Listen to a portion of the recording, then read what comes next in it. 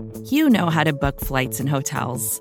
All you're missing is a tool to help you plan that unbelievable travel experience. That's why you need Viator. Book guided tours, excursions, and more in one place. There are over 300,000 travel experiences to choose from, so you can find something for everyone. And Viator offers free cancellation and 24/7 customer support for worry-free travel. Download the Viator app now and use code Viator10 for 10% off your first booking in the app. Find travel experiences for you. Do more with Viator.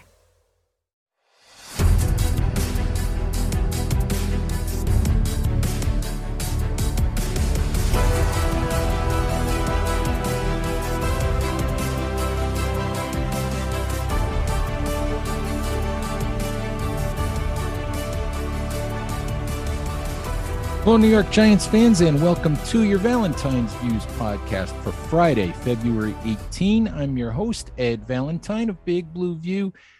Variety of topics for you on today's show. First, wanted to talk about a 36-pick mock draft that Big Blue View contributor Nicholas Filato did for us that dropped on Friday morning. Had Nick go through 36 picks to get through the Giants pick in round number 2. So we have 3 picks for the Giants to talk about. At number 5 for the Giants first of 2 picks in the top 10 in round 1. Nick chose Mississippi State offensive tackle Charles Cross. Now, by way of information, Evan Neal and Ikam Ekwonu, 2 highly regarded offensive tackle prospects, were off the board already. Neal at number 1 to Jacksonville, Ekwonu at number 4 to the Jets. I'll be really honest with you. Ekwonu is a guy who I really, really like. I hope he's sitting there for the Giants at 5. I would love to see the Giants select him. He's a big, nasty, mauling run blocker who moves pretty well, could go to right tackle, could go inside to guard. I just love the attitude and the physicality that the young man plays with. Might be a little bit of a work in progress in some areas in pass protection, but I would love to see him with the New York Giants. The selection of Cross here at number 5 is one that I'm certain would draw mixed reactions from Giants fans.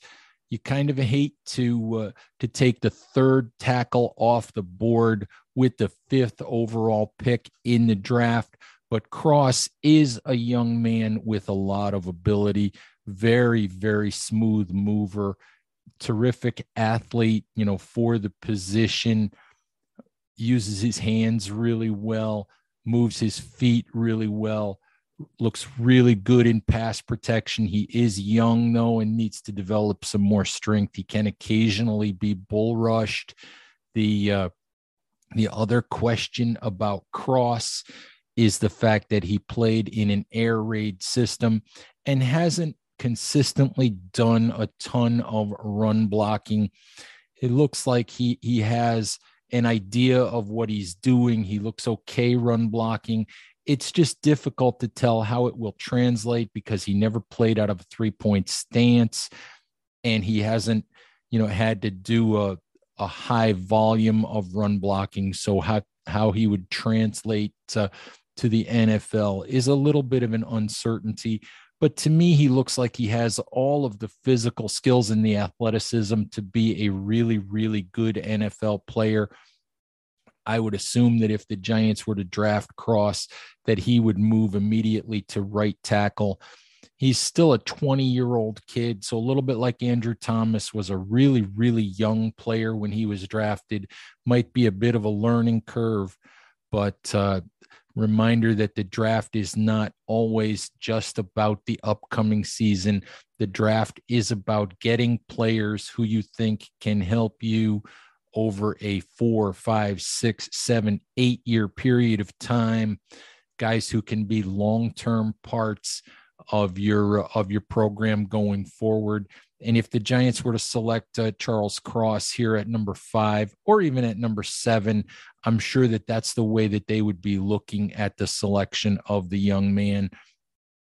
If it were me in this spot, as much as the Giants need offensive line help, it would be very, very difficult for me to pass on Notre Dame safety Kyle Hamilton. I believe that at this point, he could easily be the best defensive player in this draft, even perhaps better than the edge rushers, even perhaps better than Thibodeaux or Hutchinson. He's a guy who can do a lot of things on the back end of a defense. He can do everything from slide up and play in the box to play in the slot and handle running backs and tight ends. He can occasionally play center field, has tremendous range and instincts, tackling ability. This young man is a difference maker on a defense. And while the Giants do already have Xavier McKinney, I think that Hamilton is a guy who new Giants defensive coordinator Don Wink Martindale would love to have as a flexible piece to move around as he builds the Giants defense the way that he wants it to look. So Hamilton for me is a guy that would be really, really difficult to pass on in this scenario. At number 7, Nick went with a cornerback. He went with Derek Stingley of LSU. And this pick bothers me just a little bit. I know a lot of people in our mock draft trackers, a lot of people have the Giants going offensive line with one pick and then going edge rusher with the other pick. And in this scenario, perhaps that edge rusher would be David Ojabo of Michigan. But the reason why this pick bothers me a little bit is not because it's a cornerback. If you listen to Wink Martindale, he admitted during an interview this week with Bob Papa of the Giants official website that he needs a number of quality cover cornerbacks to properly run his aggressive blitzing defense, a defense that quite often leaves those cornerbacks in man-to-man coverage without safety help. So he needs quality cover corners who can run man-to-man with receivers and can hold up, can be trusted in man coverage.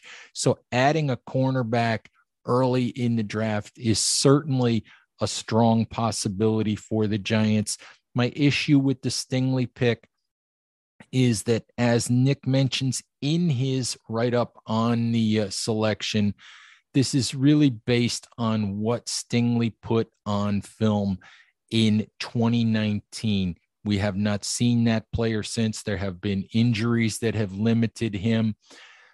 The tape has not been nearly as good since 2019.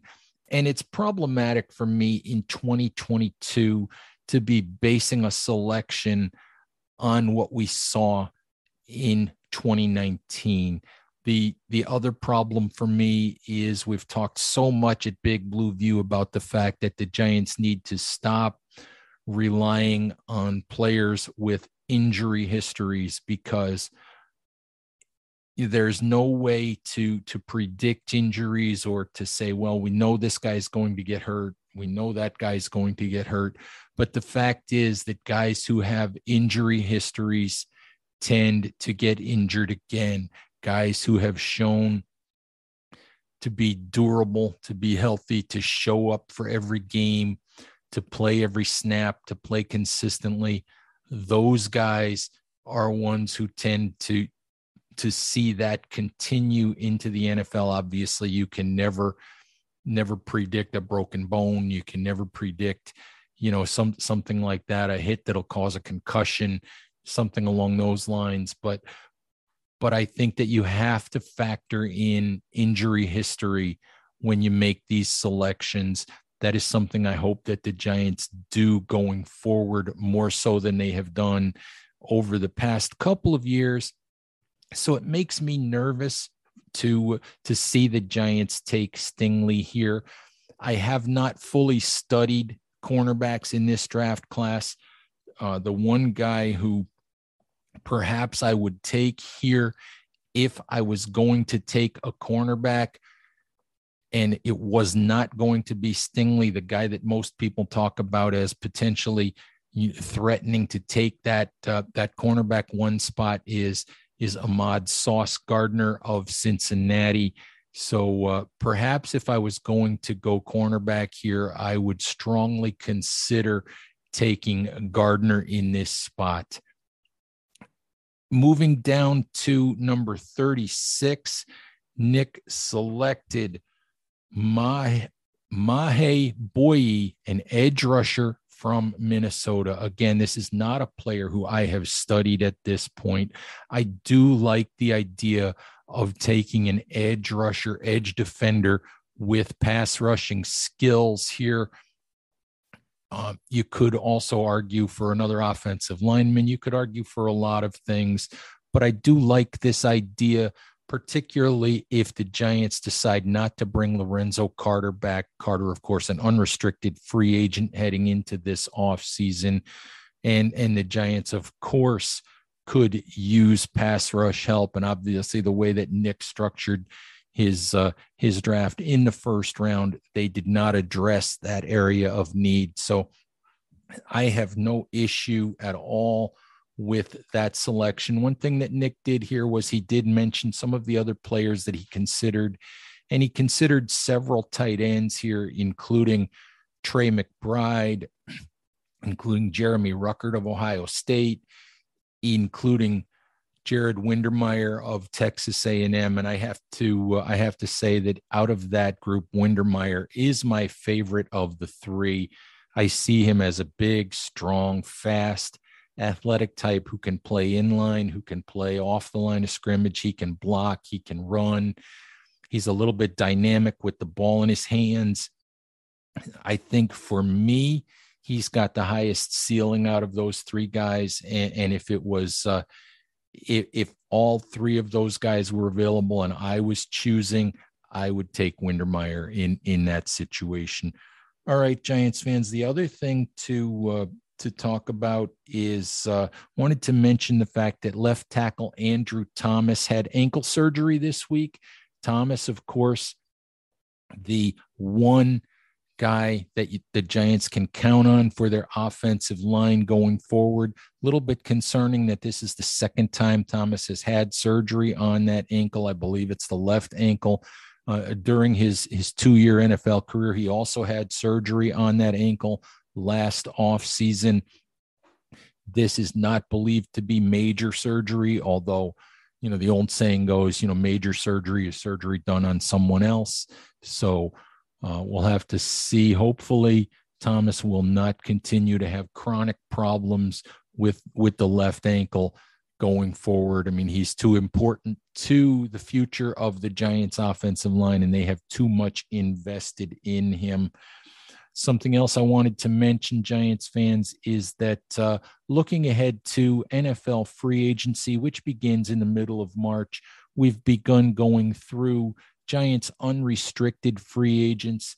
Check out our story stream that lists all of those, all of the free agents that we've touched on so far.